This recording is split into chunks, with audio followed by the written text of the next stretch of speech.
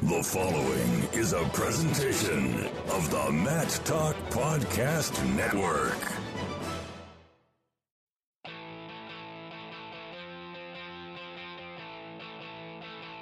And welcome, wrestling fans, to the Ice Hour. This podcast is aimed at promoting the world of Division III college wrestling and is named for the late Hall of Fame coach Dave Eisenhower. Here we'll talk about topics and news that's relevant to those who compete for the love of the sport in Division III.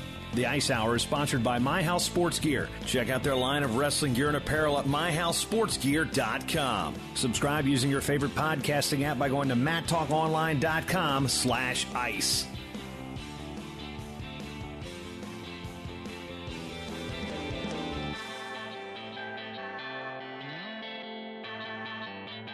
Episode 9 of the Ice Hour D3 Wrestling Podcast. Today we're going to head to Pennsylvania. And for those of you fans in Division III in the East Coast, you kind of know where Messiah College is. But for those in the Midwest that sit there and they're scratching their head, like, where's this Messiah team coming from? Outside of Mechanicsburg, Pennsylvania, and the Central PA area with head coach Bryan Brunk of the Messiah College Falcons, coming off a program best second-place finish at the 2016 Division III Championships that completed a few weeks ago in Cedar Rapids, Iowa. First of all, Coach Brunk, welcome to the program. Thanks for having me. It's great to be here, and thanks for all you do for Division III wrestling in specific. Well, D3's always said it's one of my most favorite tournaments to cover. I've been covering the event in some capacity since 2009. But when we go back to 2009, the first year I attended, Messiah wasn't even really a blip on the college wrestling radar. If you look at the last couple years, it's been impressive. Second place, sixth place, third place. But before that, you're looking at 13th, 19th, and then 2010 and 2011, you guys didn't score a point at the national championship. So this has been quite a rise for the program. Yeah, it has. It's funny that you mentioned 2009 because 2009 was the national tournament that I had my first All-American, guy named Craig Ginn. And before that, it was kind of a monkey on my back. I was never an All-American in college. I was an assistant coach at the University of Southern Maine for 5 years, and we didn't have an All-American. And I was kind of beating my head up against the wall, wondering if there was something wrong with me that I couldn't coach an All-American. And then 2009, our best wrestler that year tore his ACL in halfway through the year and was out. And I thought, here we go again. And then, kind of like a phoenix rising from the ashes, Craig Ginn put together a great postseason run and was my first All-American in 2009. And around that time, I kind of decided I was tired of being a pretty good team that maybe got a guy to nationals every once in a while, had a chance to maybe have an All-American every once in a while. And I wanted to be great. And I mean, sure, all of us say we want to be great. But I think that there's an engineering professor here at Messiah that has a T-shirt printed out for his engineering students that says, if you don't like your grades, then change your process. And that's kind of one of the things that struck a chord with me, is that I didn't like my results, so I needed to change our process. And about 6 years ago, we went to the drawing board, and I decided to take a look around. I said, what is the process that we're going through, and how can we change that process? And I decided to look at some programs that I had great respect for, that I thought were doing things in a special way, and that maybe we could emulate. And I started with American University and Coach Mark Cody at the time, who I thought was doing just amazing things with a small Division I program with less resources than the other Division I programs. But that year, or the following year after we kind of got together, they were fifth in the nation in Division I. And I just wanted to know how they were doing it, because I thought, a lot of people didn't think that we could win at Messiah College because we have some unique circumstances that make winning tough. I mean, I think winning is tough a lot of places where you haven't had a tradition or history of winning. So we looked at American, and I called up a friend of mine, Steve Fittery, who was on the team at the time, and asked him if he could talk to Coach Cody and see if Cody would give me a day. And he was happy to have me come down and just kind of hang out with him and, watch what they were doing, take some notes at practice.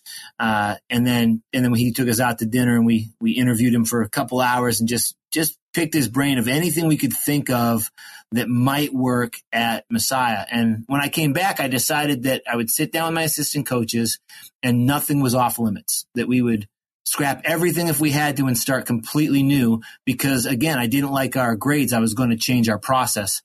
And I think if you're going to try to change things radically, you got to jump in with both feet, take big risks, and maybe fall flat on your face. I don't know. But that year we changed a ton of things in our process of everything from, our phases of season and practice to how we run each specific practice, to, just some team, not culture, but team expectations from practice and competition, team rules for competition. And then, we implemented all that stuff. And that year we got one guy to nationals, and it was not an instantaneous success, but then, you listed off those years of 19th, 13th, and then all of a sudden third in the nation. And, each year we saw, the process changes that we were making, reap a little bit more fruit in the way of success on the mats. And so it's been a process. It's been a fun ride. I never know when it's gonna end as far as the type of results we've had the last 3 years. But we're gonna keep pressing and keep evaluating process every year and see what tweaks and changes we need to make to try to produce great results. Now, you recruit a certain type of kid at Messiah anyway. As you said, it's got some unique things. It's a faith-based institution. Obviously, the name is Messiah might lead people to believe, but it sounds like you're explaining basically a regime change in the middle of a current regime. That had to be a little shocking to some of the guys on the team. It was. I mean, we used to do things called red flag practices. It was something I stole from my high school coach, and I'm sure a lot of programs do something called a red flag practice. But we used to do those in my first, 8 years or so of coaching here at Messiah. And then that first year that we came back, one of the seniors was like, Coach, every day is like a red flag day, because we raised the intensity in our room. We reduced teaching time for technique. We kind of changed our expectation for how our guys were drilling. A lot of those in practice rules, made practices a lot tougher. And then, the rule changes were hard for people to swallow. And they were weird little rule changes. Like in tournaments, we always now have a set aside place that our team congregates. We aren't in the gym for tournaments. And that's hard for our team to accept that type of change, because a lot of times in the past they go sit with their friends and their girlfriends and their families in the stands in between their match and the next time they were going to wrestle. And we just kind of changed that that was a thing I directly stole from Mark Cody. And those type of things were a challenge for some guys to accept or really to fully buy into. But I was blessed with a really incredible group of guys that year specifically. I mean, I have a lot of, strong feelings about our guys. And I think that I have an incredible group of young men that I get to work with. But that year in particular, I was blessed with a group that was ready to make a change. They were ready for a difference. And we talk about our team being different. We talk about our identity being different. And that group just really accepted that and applied it to the changes we were making. Like you mentioned, our regime change that we made. The guys accepted it and they bought into it. They were excited about it. They embraced it, and they trusted me that the plan was worth taking the risk on and making these changes. Yeah, we look at the stats coming into this season. The program had 23 All-Americans, 29 now, and 18 of those have been on your watch. And you look at the history and the tradition of the program. Lucas Malmberg, Josh Thompson, both 3-time All-Americans, Lucas with another year to go. And there's actually been 5 3-time All-Americans out in school history. So it's not like this has been a school that's lacked wrestling tradition. I think it's been like where it's been concentrated 1 or 2 athletes. What have you done to really make this a real team thing? I mean, 6 All-Americans in 1 year, 100 points. A lot of times that might be good enough to win a national championship. Yeah, it's a great question. And I don't have a clean answer. I think, in some ways I was serendipitously blessed, that we kind of happened into some things that, at the same time we were making some changes programmatically, that we started getting some of our best recruits we'd ever had. And I think, maybe the team culture sells itself a little bit, that guys come in on their visit and they want to be a part of, kind of what we're cooking up as far as team culture goes. I think we're having a lot of fun with our team as well. And so I think it's an attractive program to be a part of, and maybe that's helped to draw in, more of these kind of top-notch guys.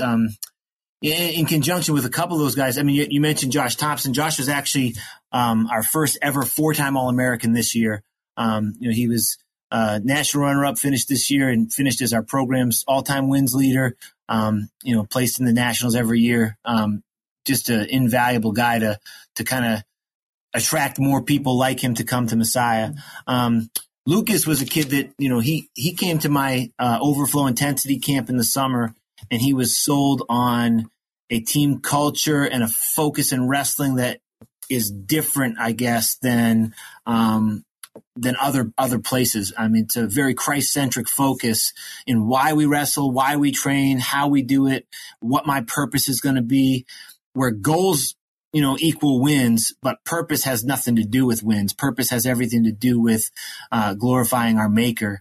And so I think that does attract a special type of kid. Neil Turner, the coach before me, did a fantastic job of raising the expectation, raising the belief in certain guys that they could be a national champion. Mike Helm was the first NCAA national champ at Messiah in the year 2000, and that year they had the two of their 3-time All-Americans were together, Mike Helm and Chris Rogie, and those guys both placed in 2000, and the team had a program best at that point, 9th place finish at the NCAAs.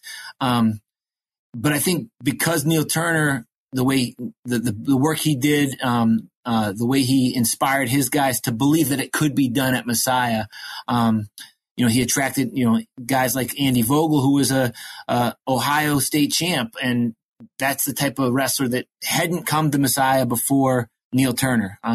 There's tons of guys that I could mention that were next level recruits for a Division III program in Central PA that weren't the kids coming to Messiah before Neil Turner. So Neil Turner laid some great groundwork, and he left me in really good shape. He left the program in a good place for me to start and take over.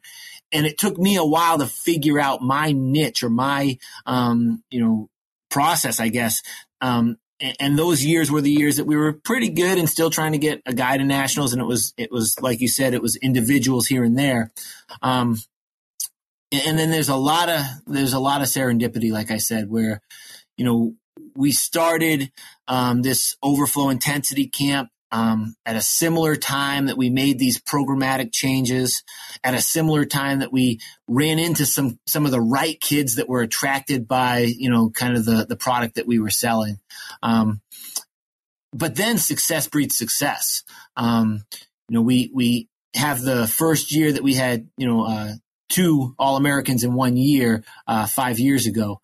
And that year was the first year I finally convinced. Every year I've been here, I was telling our entire roster, hey, you need to get out to nationals. You need to be in that environment before you qualify so that you know what it feels like and it's, what the program needs right now. And every year, 1 or 2 kids would make that trip, or, when it was in at the College of New Jersey, I think it was my 3rd year here or 4th year here was at the College of New Jersey. We had maybe 10 kids make that trip out there to TC&J. But we never had a great following. And then that year, 5 years ago, when we had our first time, we had 2 All-Americans. We did some things. We jumped in all in. I had T-shirts made up for the national tournament with our qualifiers in the back, and I had them ordered and paid for before we knew if we had anybody qualified for nationals. And we got 2 that year, and it was a big deal because it was the first year that I'd had 2 guys qualify at once. And then we had 15 guys make the trip out to, I think it was in Iowa or Wisconsin lacrosse. We had, 15 guys make that trip out. So we started to see some little culture change things that have grown into this year. We had 80 plus people in the stands at Cedar Rapids. including our entire team that didn't qualify, made that road trip out there. So I think that success that we had a little bit, and at the same time that we were attracting a couple different individual recruits, we built on that, and it started to attract more guys. And I had guys like Ben Swar, who was a national champ this year as a sophomore. He came to my Overflow Intensity camp in between his junior and senior year of high school because he had heard it was a really good wrestling training, and he liked the idea of a Christian camp. And by the end of that week, he came to me and said, "Coach, I think I want this to be my college experience." Before that week, he was only really looking at some Division I programs. And, there's a lot of kids out here in Pennsylvania who are state caliber kids who everybody's telling them they need to go Division I. But those kids now, if they're the right fit for Messiah, are being attracted by, like I said, the product that we're putting out. So I think that's a little bit of maybe how this has happened, but I think it's a lot of hard work and a lot of luck and a lot of providence all at the same time. Now, I was at the D1s talking with Steve Borgia, an assistant at Franklin Marshall. He's an alum of Garden Spot High School, and he was telling me that Swar was homeschooled. Yeah, Ben's a homeschool guy. He's a little bit of a Renaissance man as well. He plays the fiddle. Dude, like the guy already, man. I'm a huge Charlie Daniels fan. So the fiddle, you got me there. Yeah, he's a fun guy to be around. He's really heady, really intelligent. He's a scholar All-American as well. He was a chemistry major. He's now changing his major to English. So he's a literature guy and a music guy, and then obviously a great athlete and just a fine young man as well. Really, really neat guy to have on our team. One of the unique things about Division III is you get that mix of state schools, private schools, a lot of faith-based institutions in Division III. You also see a lot of that in the NAIA, which we're adding programs left and right. And, we're getting the way the society is now. How hard is it to really recruit to a faith-based institution where there's a lot of criticisms about, where people are talking about God-free societies and things like that. And you've got to have the right type of kid. But in Pennsylvania specifically, too, at Division III level, 15 Division III programs, now 16 with Keystone adding a program. So you've got a huge bit to recruit against with just in Division III. And then there's the faith-based aspect, and a lot of those schools are faith-based. So how do you go into a recruiting situation where the kid may not be fully into the faith-based thing, or you convince them, or is it something that they're naturally going to have to want to be in that environment to go there? Because it's not like you're going to be recruiting a team of atheists at a school like Messiah. Yeah, it's a funny question, and it's really it's really a long, drawn-out answer, but I'm going to go for it here. So, to start with, I am unapologetically Christian. My whole life is around my relationship with Jesus Christ, and my relationship with Jesus Christ, really saved me. And I know that there's a spiritual context to look at that, but I think I was heading in the wrong way when I was in high school. I was kind of an angry kid, not from your typical Christian home. My mom is an atheist, but I was raised in a single parent home. So when I gave my whole life to Christ as a 14-year-old, because somebody challenged me to knowing that I was kind of really messing up, and I was heading in a wrong direction, it completely turned my world upside down. And I've not been anywhere close to the man I'm supposed to be ever since 14 years old, but I try to pattern my life in that direction. And so I start with that. That's who I am, and I can't be anybody else at this point in my life. It's the direction I'm going. So I start with just a very unapologetic nature about that. You mentioned a little bit of the competition for recruiting, and man, I think our big we have 16 Division III schools here in Pennsylvania, but we have more coming, I'm sure. I've heard things about schools in our conference that might be adding. So there's competition coming. But I think the biggest competition for me is all the Division I opportunities in and around Pennsylvania. All the best kids in Pennsylvania are recruited by anybody who will that they'll talk to. Everybody from, schools like Oklahoma State take Pennsylvania kids to Iowa to obviously the Penn States and those type of schools, Lehigh and the upper echelon schools. But then there's so many of these small Division I schools in Pennsylvania and then just south of Pennsylvania that, will take all the second and third tier Pennsylvania kids, and anybody from Pennsylvania that makes it to states has Division I teams talking to them.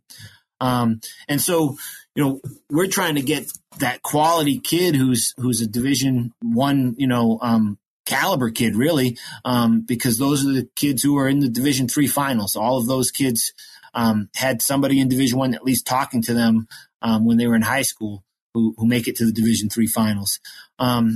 So, there's a ton of competition, but we present, a unique opportunity, I guess, to study at a faith-based institution. So there's certain kids who just are drawn to us. There's certain kids that are looking for this environment that says, hey, in a culture that looks to be a little bit resistant, or a lot bit resistant, toward, people talking about God, people wanting God to be the king and ruler of their life. There's a resistance to that in our culture right now. And so there's certain people who they want to be in a place where they're not being, kind of ostracized for wanting that relationship with God. And so some of those kids come to us. But I also think that my faith and my commitment to Christ shapes me in a way that is primarily centered around love. So I think that our team, I hope it exudes love. And that's not just love for those who are like-minded, but a love that is accepting, a love that is inclusive, a love that doesn't judge or pass judgment or say that somebody is not worthy or whatever. And so, my God loves me despite my shortcomings. And he doesn't leave me in those shortcomings. He asks me to change. He asks me to follow him, but he still loves me. And so I try to preach that to our guys. We're a team that loves each other. We're the team that loves our opponents. We're a team that loves our enemies. We're a team that's trying to be typified by love. And so we've had kids who, don't really understand when they're coming to my overflow intensity camp. They don't really understand that this is going to include a spiritual aspect, or that's a big part of what this is going to include, and they come anyway.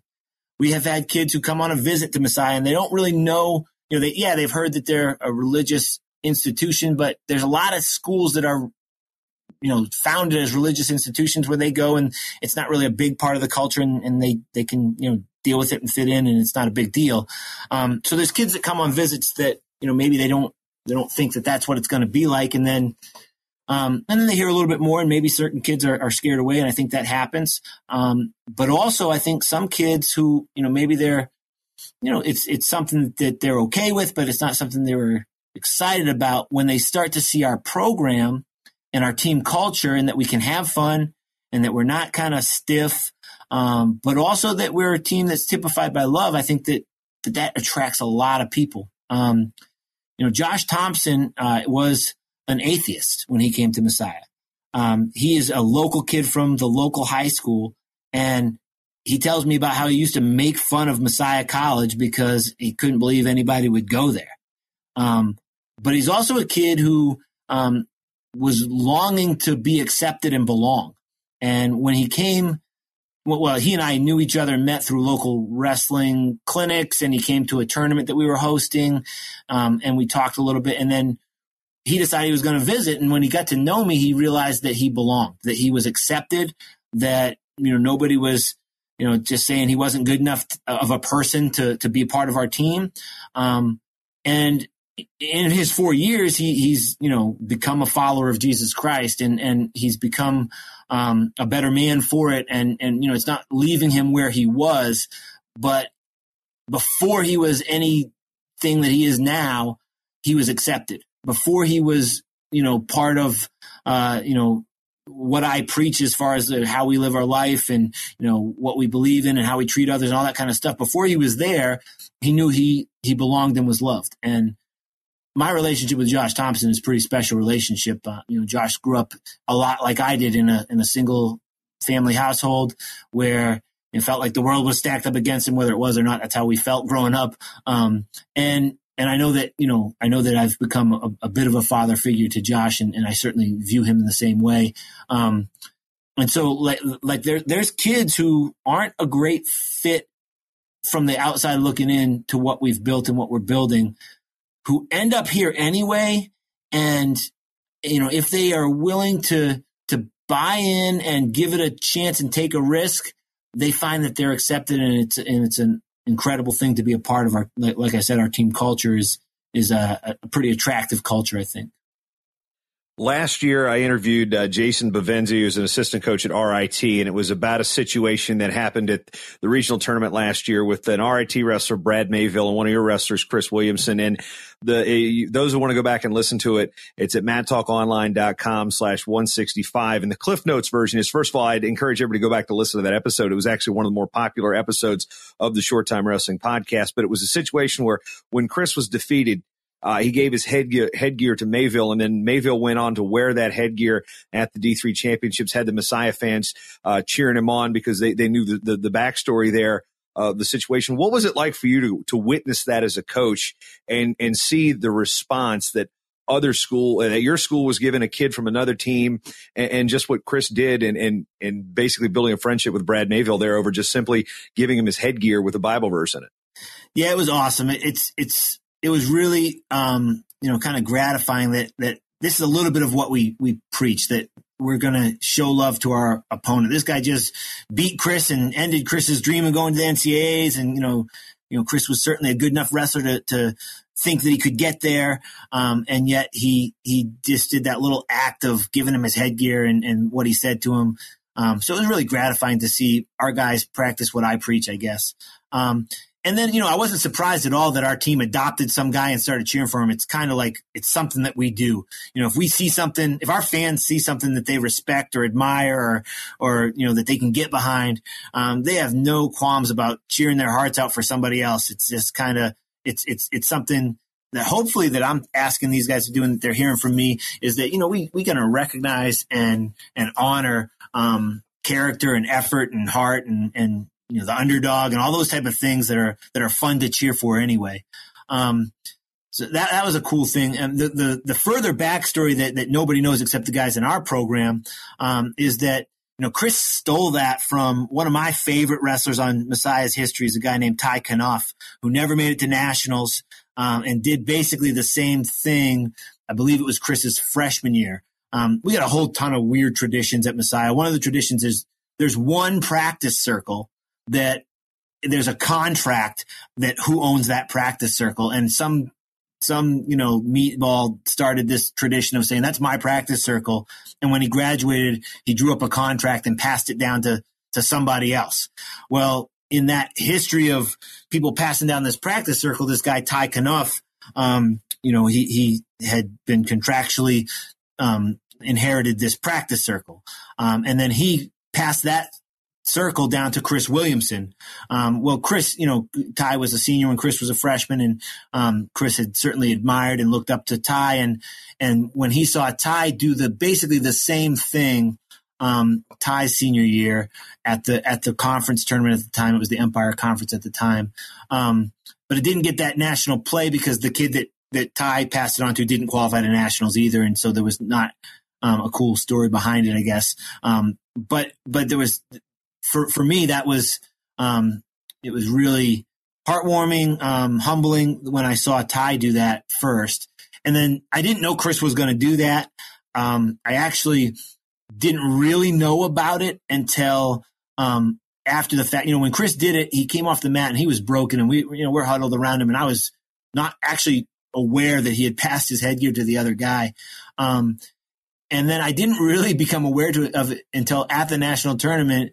Jason Bavenzi came up to me and he's like, "Hey, that's really awesome. What happened?" And I'm like, "What are you talking about?" So he shared that with me at the tournament, and then I obviously, I tuned in from there, and it was really, really neat to see and watch and be a part of. And like I said, really humbling that that our guys are living out, what I preach, and a lot of times better than I even live it out. It's really gratifying as a coach to see that happen. Circling back to the coaching side of things, you talked about how Neil Turner had set the table there at Messiah. Once you got done competing, you'd started your career at Wheaton and then finished up at Western New England. Then you go to coach at Southern Maine under a guy who's a Hall of Fame coach, Ted Reese. The tournament's named after him. The guy is a dean of coaching up in Maine and in New England in general. What did you learn from Ted Reese that you were able to bring to your current coaching style? Wow, man.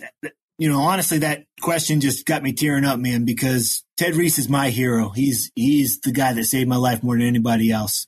Ted was it's hard for me to call him Ted. He's coach, but he was my high school wrestling coach. I wrestled from at Bonnie Eagle High School up in Maine. I was in trouble all the time in high school. And before I got to the principal's office, Coach Reese was there ahead of me because somehow I was in trouble again. And he was getting my detention talked down to a demerit, or he was getting my suspension talked down to a in-school suspension. I was a pretty angry kid at times, and just rough, and really it wasn't horrible stuff. I was pretty justice oriented, and so I thought I was just and standing up for stuff. But Coach Reese stuck with me, was patient with me. He's the most positive coach I've ever met. The thing I never wanted to do as a kid was disappoint Coach Reese. If I thought that, somebody else was mad at me, I didn't really care. But if Coach Reese was never mad at me. He was only disappointed in me if I made some stupid mistake or acted like a fool. But even there, he was so patient with me. Coach Reese always had something positive to say when you walked off the mat. And man, there were times where you had to be coached up, and he'd get around to that. But the first thing he said was positive. You never wondered if Coach Reese believed in you, and you never wondered if he was proud of you if you wrestled for Coach Reese. I circled back to that this year, and the first thing I told my guys at my team meeting is it's my goal this year that when you walk on the mat, I believe in you. I believe you can do it. And it's my goal this year that no matter what happens, when you walk off the mat, that you come shake my hand. It's a team rule. You come shake my hand. That when you shake my hand, I'm proud of you for the effort you gave, no matter what the result was. And that's something I learned from Coach Reese. Coach Reese designed every practice, was meticulously designed. And I'm kind of like infamous in my guys, but for having every minute of every practice planned out. We have a practice book for every year. I have all 13 of them sitting here in my office with me. And every year that we have this practice book, I put the new practice plan in the book the day of practice. So the guys rush into practice, they get to the book, and they want to see what's on the plan for practice. And every minute of every practice is blocked out on a 1-page practice plan. That's something I stole from Coach Reese. Certainly just this intense work ethic and this, kind of like zany view of ourselves of how hard we work and all that kind of stuff is stuff I stole from Coach Reese. But Coach Reese was also the most generous, giving person I know. He would drop everything to be there for you. He would drop everything he literally, as a high school kid, growing up in a single parent household, most years I didn't have new wrestling shoes. And every year, like clockwork, Coach would first day of practice would be like, "Oh, Bryan, I bought these new shoes. They don't fit me. Why don't you try them?" And so even the way he was being generous was with grace, so that you didn't feel like you were getting a handout. He told me one year that I got a scholarship to Jim Peckham's wrestling camp, and I got down there, and the guy asked me my name, and I said, Bryan Brunk. He goes, "Oh yeah, you're the guy that Ted Reese paid for." I'm like, "Well, I got a scholarship." No, Coach Reese paid for me to go to wrestling camp. I mean, that's the type of man he is, and obviously, more than anything he did monetarily or materially was his time. He would just, he would drop everything he's doing to give me time. And that's a policy I have with my team. I tell my guys that my office door is open. If I don't have a deadline and you show up at my office, I will stop doing whatever I'm doing to give you time, because I believe that is why I'm coaching. Those are parts of the purpose of coaching. Coach Reese didn't have any children of his own. I sent him Father's Day cards. I had him sit in the front row of my wedding. I named my daughter after him. My daughter's name is Reese, because of Coach Reese. And so, yeah, he's my hero. I would do anything for the man. I tried to get him. I kept trying to get him to come down this year. He's 79 years old now, and he has Parkinson's disease. And I just, I covet every second that I can spend with him, on this earth. And, I tried to get him to come down this year for a couple weeks, and he said he was going to do it. And then when I tried to get him to come, he wouldn't do it. He didn't want to be a burden, and he, his health wasn't great. So, I couldn't talk long enough or strongly enough about my relationship with Ted Reese and how I view him as a man. And, I want to be like him. He's my hero in life. You talk about the way you talk about Ted Reese, and you talk about, how it seems like obviously he was a mentor to you. And now, you were the NWCA Division III Coach of the Year. D3 Wrestle, just named you also a Division III Coach of the Year. I don't think it has anything to do with the fact that Andy's a Messiah alum and he runs that site, but we look at it, and then, your assistant coach, Craig Hogan, was assistant coach of the year. And you look at the staff, and I remember really fully seeing what Messiah was in terms of its fan base. You talked about going to nationals last year in Hershey, and I'm like, okay, it makes sense. They're right down the road. Cedar Rapids, boom, another huge group here. And then they're cheering everybody, cheering coaches. And, when you mentor that type of thing, what's it like to now be viewed as a mentor for your staff? I mean, you've got a pretty impressive staff. What do they bring to the program, and what have you learned from them, and what have you tried to teach them as part of this program? Yeah, I mean, I saw this morning that I was named to that D3 thing, and I don't think it's probably because Andy's an alum. I think it's probably because Andy's my buddy.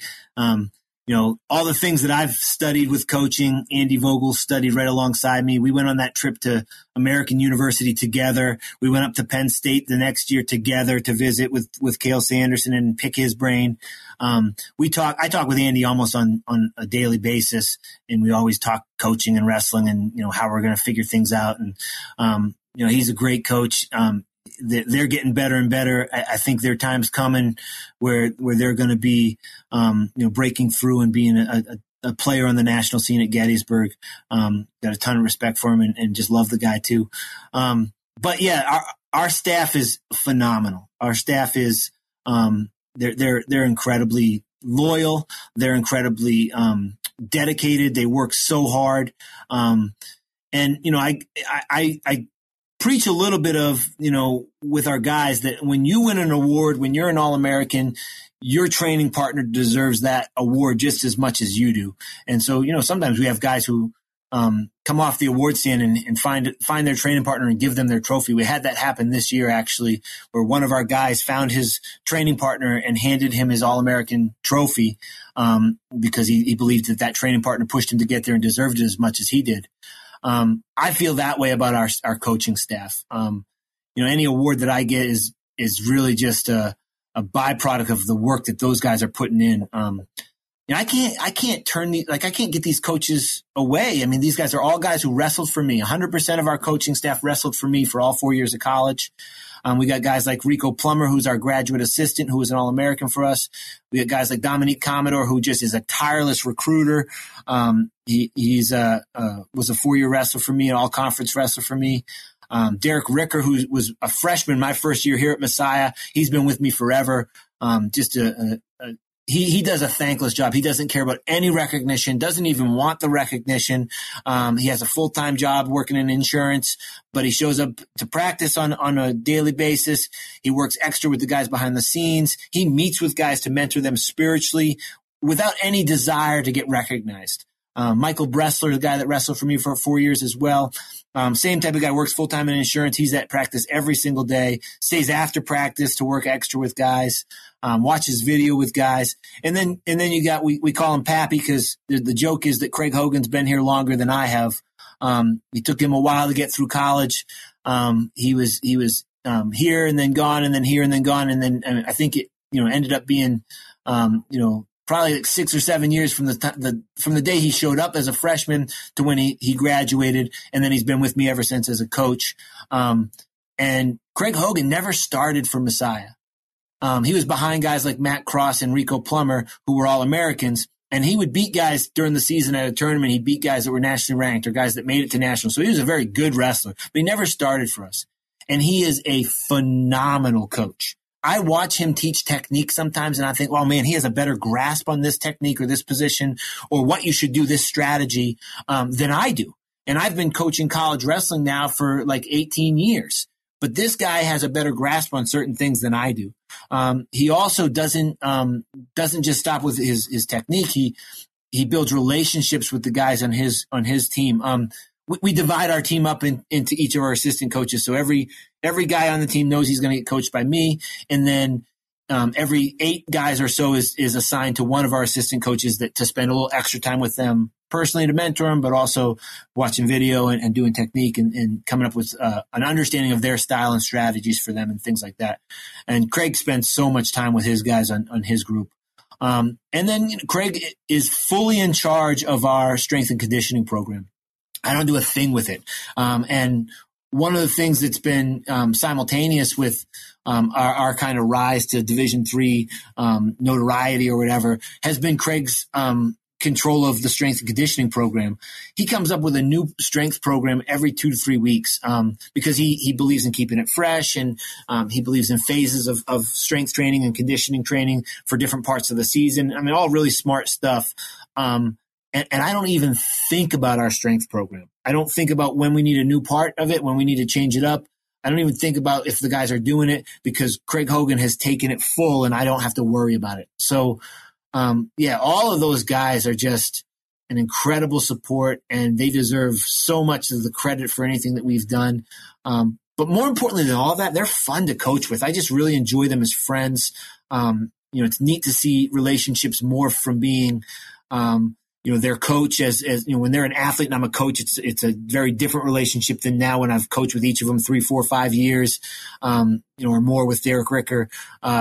They just morph into like these friends and colleagues where we can bounce ideas off each other, and heck, we can talk about families and personal issues and problems, and they're just friends, and it's really been rewarding to develop those relationships outside of just coaching with them as well.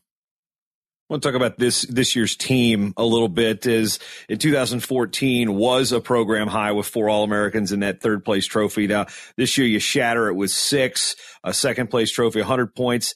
And of the guys that are part of that team, only 2 were seniors. So you got 4 returning All-Americans just from this year's team, 5 qualifiers with tournament experience, at least from 2015-16.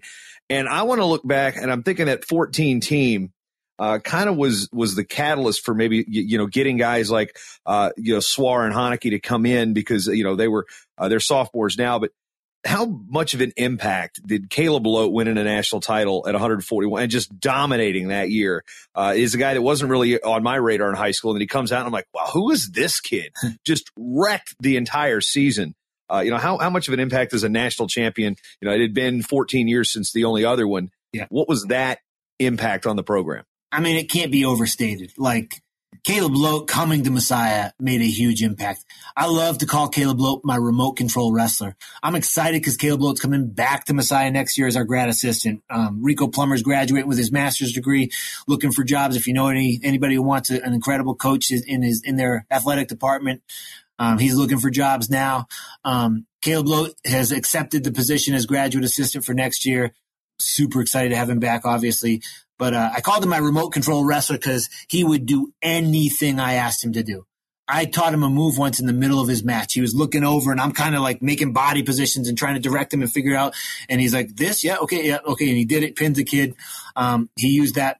That was the move he pinned the kid with in the first round of nationals the year he won the nationals.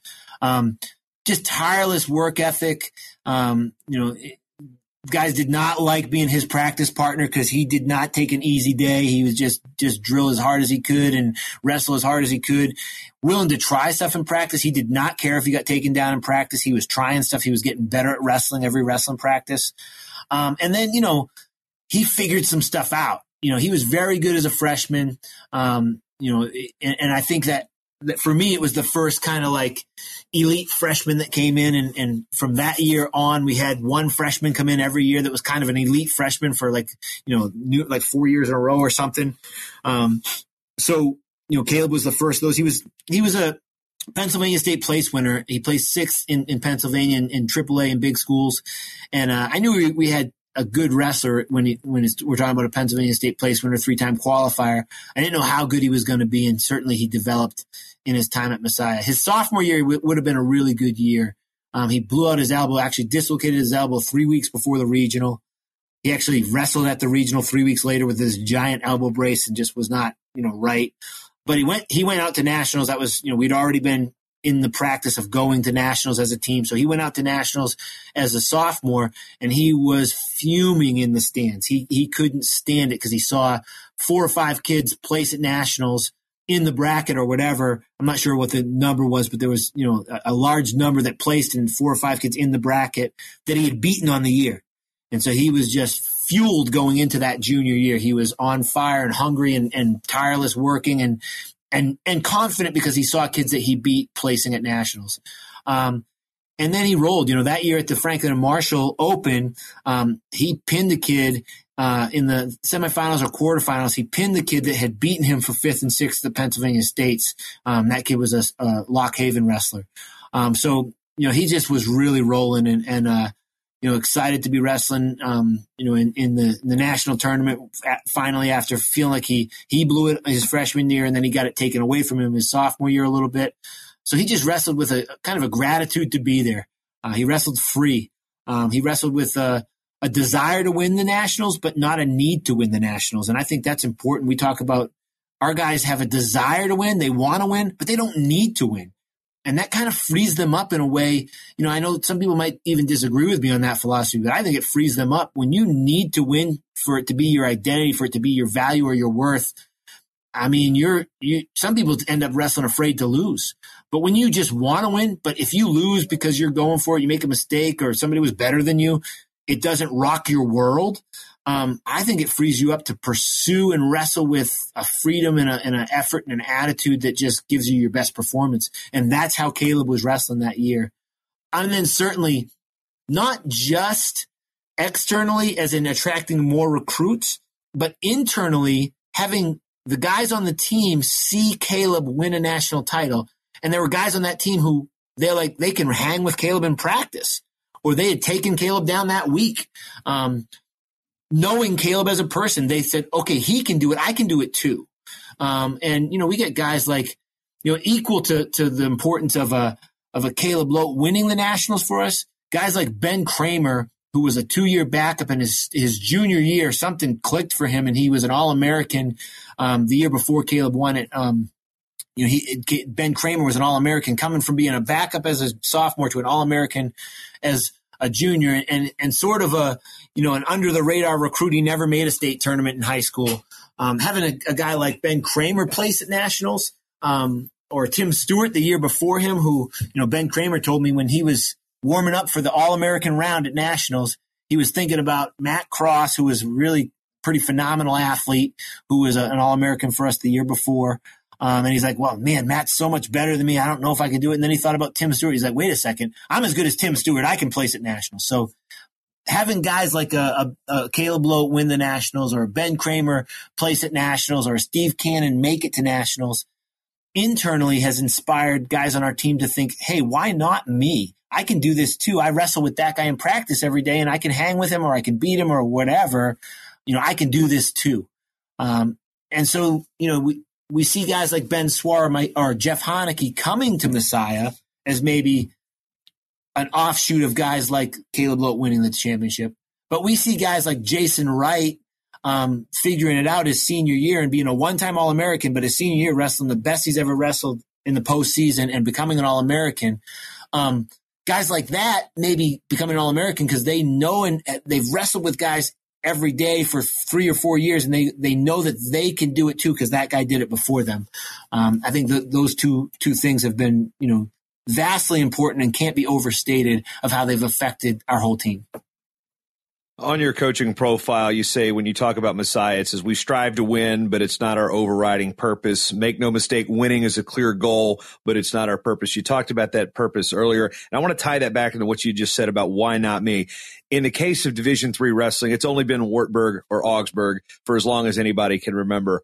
What is it about Messiah that maybe has you guys believing, why not us in being the team that's going to knock one of those two powerhouse programs off and win a national title for the first time in decades. Yeah, I mean, I believe it. I believe we can do it. I'm going to work hard at it until we do it. And if we don't get there, I'm going to be okay. And if we do get there, I'm going to be okay.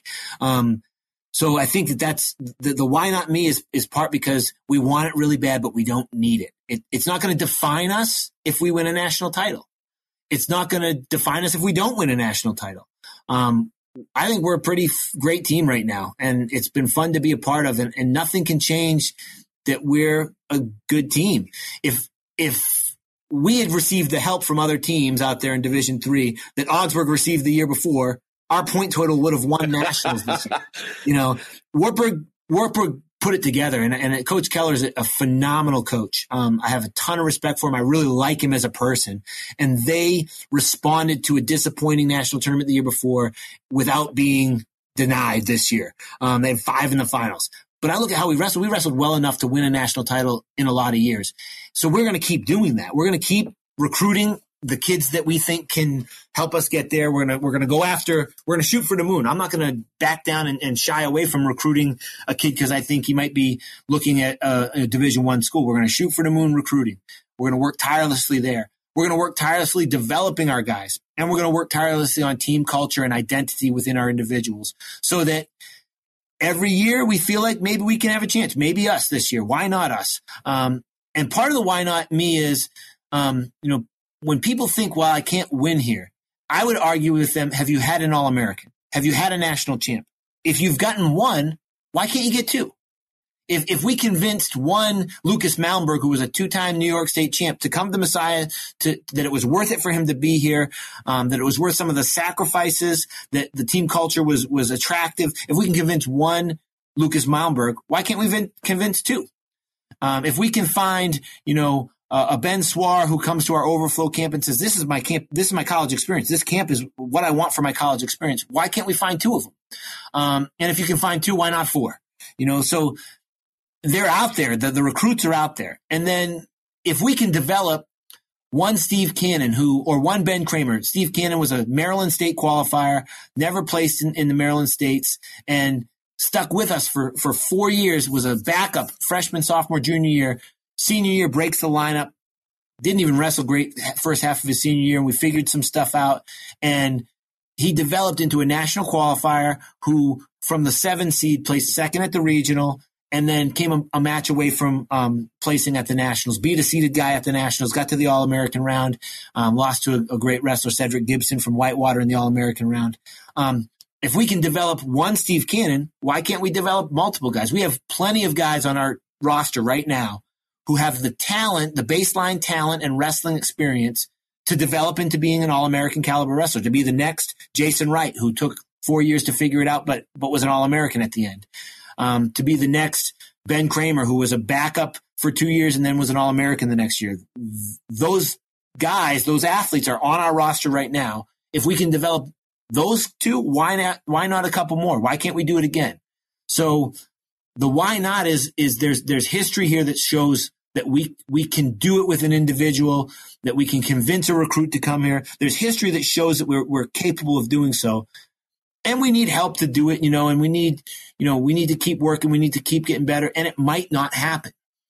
And I'm going to work every year thinking it could happen this year, and I'm going to be okay with if it doesn't happen this year. And I'm only going to be okay with if it does happen. It won't make me. It won't define me as a coach if it happens, because it's only a goal. My purpose, my identity, and my value have been preset. They're already taken care of. So anything that I accomplish as a coach is only a goal. And that's, that's a mentality that I have. It's a mentality that I try to, inspire in my wrestlers. And so I do think it could happen. And I do think, why not us?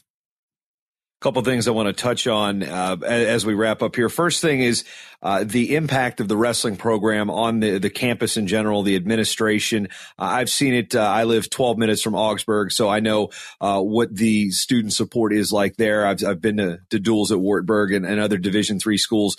And when there's a successful team, the student body is going to get behind it. The administration is going to get behind it. How has it been like even in the darker years, I guess, so to speak, where, you weren't scoring any points at nationals, and the student support, the other teams that support? Cause, we see that, when smaller schools and Division III schools, the athletes, tend to roll together. They support each other and do so many different things, whether it's going to a soccer game, a volleyball game, a basketball game together.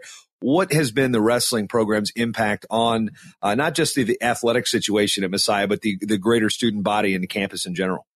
Yeah, it's been really neat. To start with, in those darker years, I always felt supported. I always felt supported by my administration. Jack Cole, our athletic director, is absolutely phenomenal, has always been phenomenal, has always backed me up and as a friend. And that's even before we've had the success we've had now. Jerry Chaplin, his predecessor, was the same way. Kim Phipps, our president, is an incredible woman. I think she's the greatest college president that I've ever been associated with or known of. She's having the wrestling team over to her residence for dinner again this year. She's done that probably 4 or 5 times since we've been at Messiah, including years that we we're not the team that we are now. So it's not like just we've had success, so she's going to have the wrestling team over to honor them. It's more like she cares about the student body, so she tries to have lots of groups over to get to know them. And so she's an incredible support. We've always had pretty good support from the student body at our home duels. Like, people come out and support and want to be behind it and want to be a community of people here at Messiah. And certainly with our athletes, man. Like, I started here looking at the soccer team, and you talked about why not us in the last question, and that was one of my answers early before we had any success was, well, the soccer teams can do it here. Why can't we do it here? Somebody can do it. Why can't we? So, I plugged into not just the soccer coaches, but the members of the team, and just picked their brains for team culture and how they, carry some stuff out and how they are able to accomplish some different things in team culture. And those guys are always so welcoming and inviting, and the teams all go out to each other's events. We have a group on campus called Spandex Sports Stick Together. And it's all the teams who are maybe a little less supported: wrestling, cross country, track and field, volleyball, and swimming, all sports that, their uniforms are a lot of spandex, and they end up going out to all each other's events, and sometimes in some zany ways. I know the wrestling team they have one home cross country event every year, and the wrestling team is there in their singlets, running up and down the course and jumping out with signs and yelling at the guys the whole way down there, at different spots the whole way down their course in their home cross country meet. And those teams do the same for us. They come out to our matches, and just really, there's a lot of camaraderie. And that's certainly grown as we've had success. There's teams who are now picking my brain. I went to the lacrosse team's devotions last night because they asked me to speak at their devotional.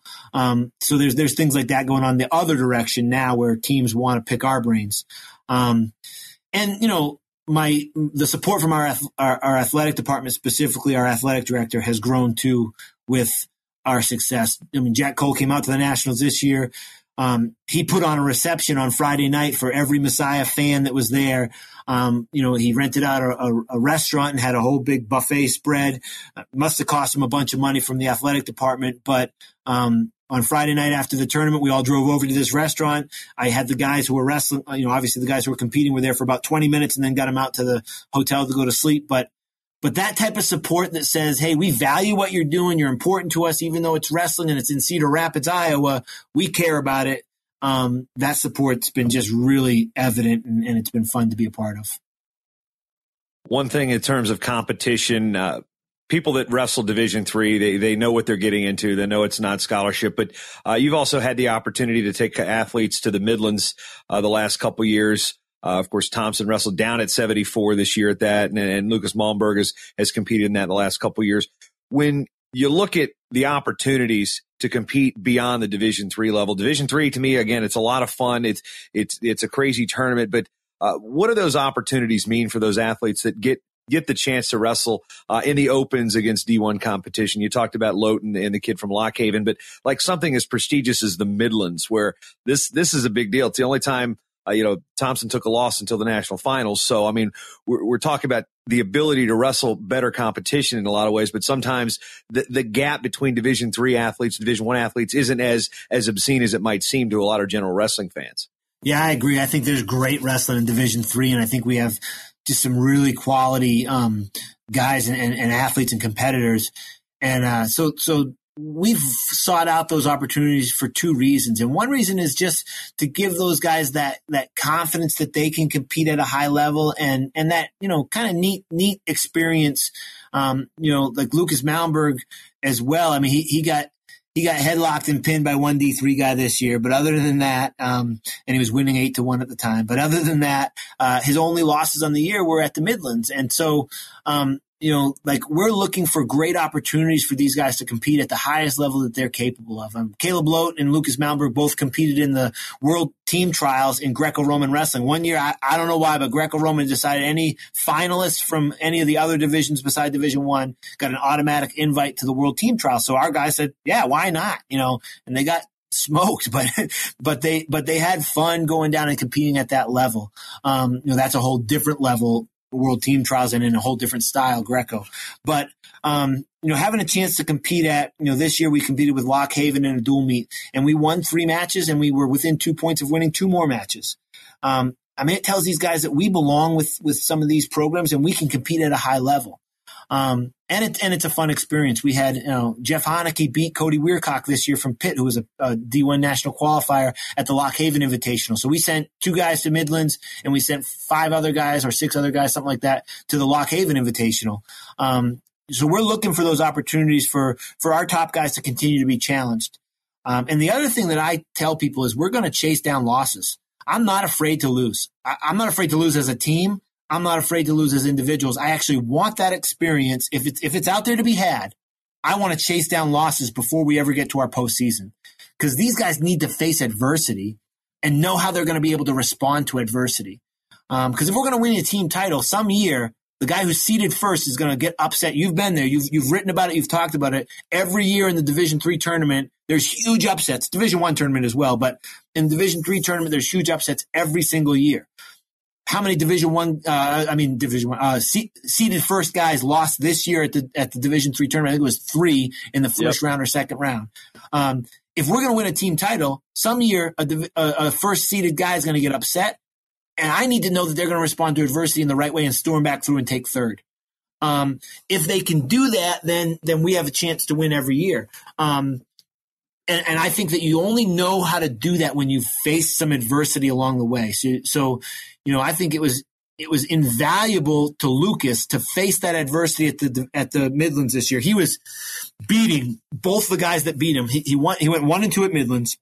He took the guy from Iowa State down 3 times, and the kid wouldn't quit, and the kid came back and beat him. And then he took the guy from Arizona State down 3 times and put him on his back, and still ended up, the kid just had no quit in him. And I think that's one of the big differences we noticed that was just the level. These guys face that adversity in their room every day. Lucas doesn't face that adversity in our room every day.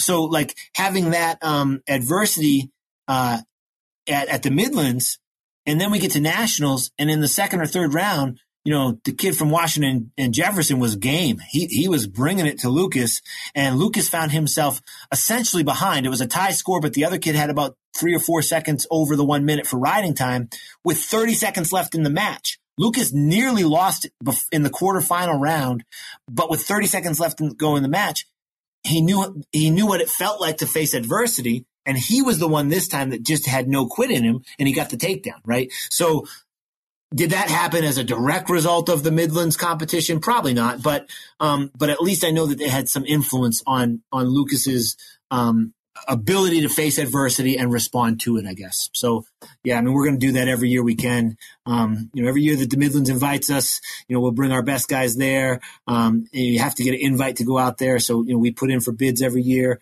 And then there's other opportunities like the Franklin Marshall Open or Lock Haven Duel or the Lock Haven Invitational that we'll continue to participate in as well. You've used the word zany a bunch of times to describe your team and the coaching staff and yourself a little bit. But the last story I want you to tell us about this bucket list. We had talked prior to the interview about some nuances of the program. Explain what the bucket list is in terms of Messiah Wrestling. Okay, so I mentioned this guy, Ty Knuff, who's one of my favorite all-time Messiah wrestlers.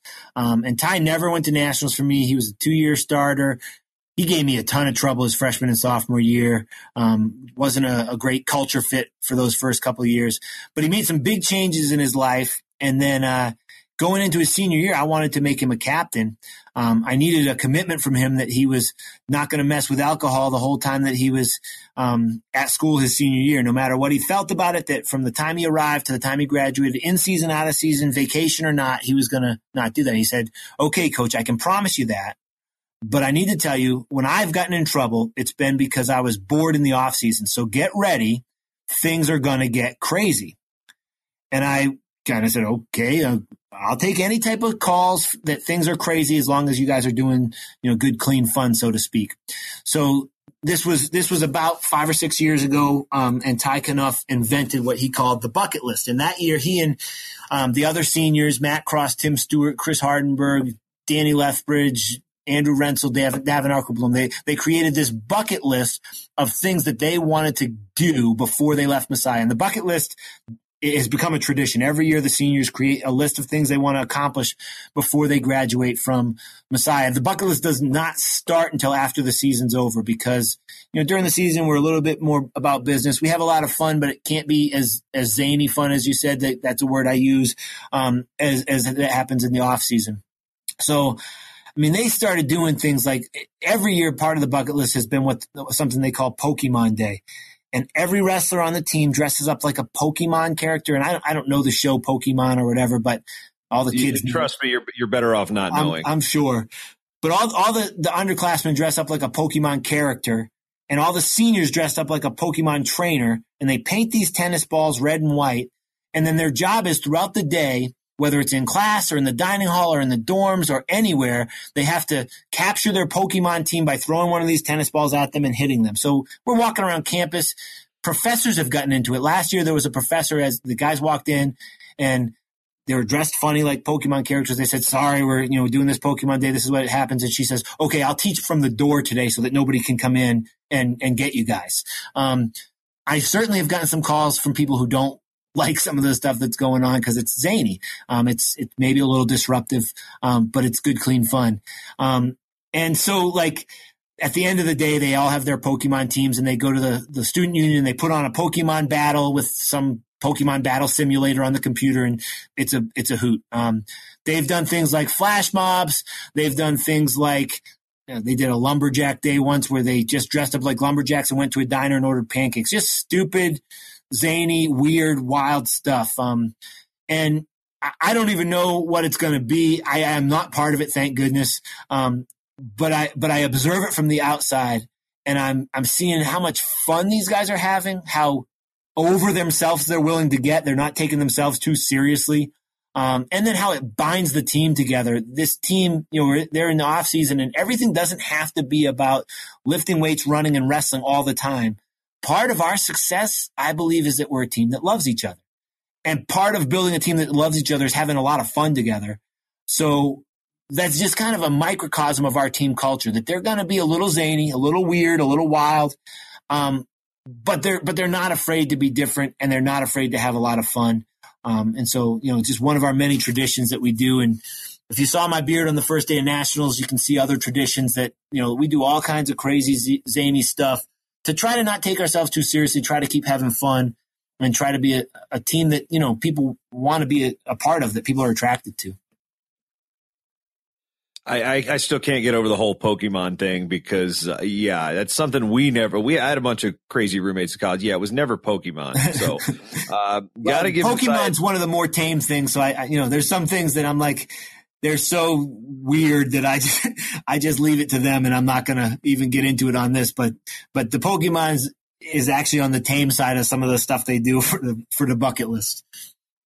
I think we might, the closest we might have had is Halloween. We dressed up as characters from Dragon Ball Z, but that's another story entirely too for another show. But Bryan, I want to thank you for coming on and talking about the program success, the rise to it here on the Ice Hour, and best of luck to your program in future years. Hey, thanks. Thanks for all you do for D3 Wrestling.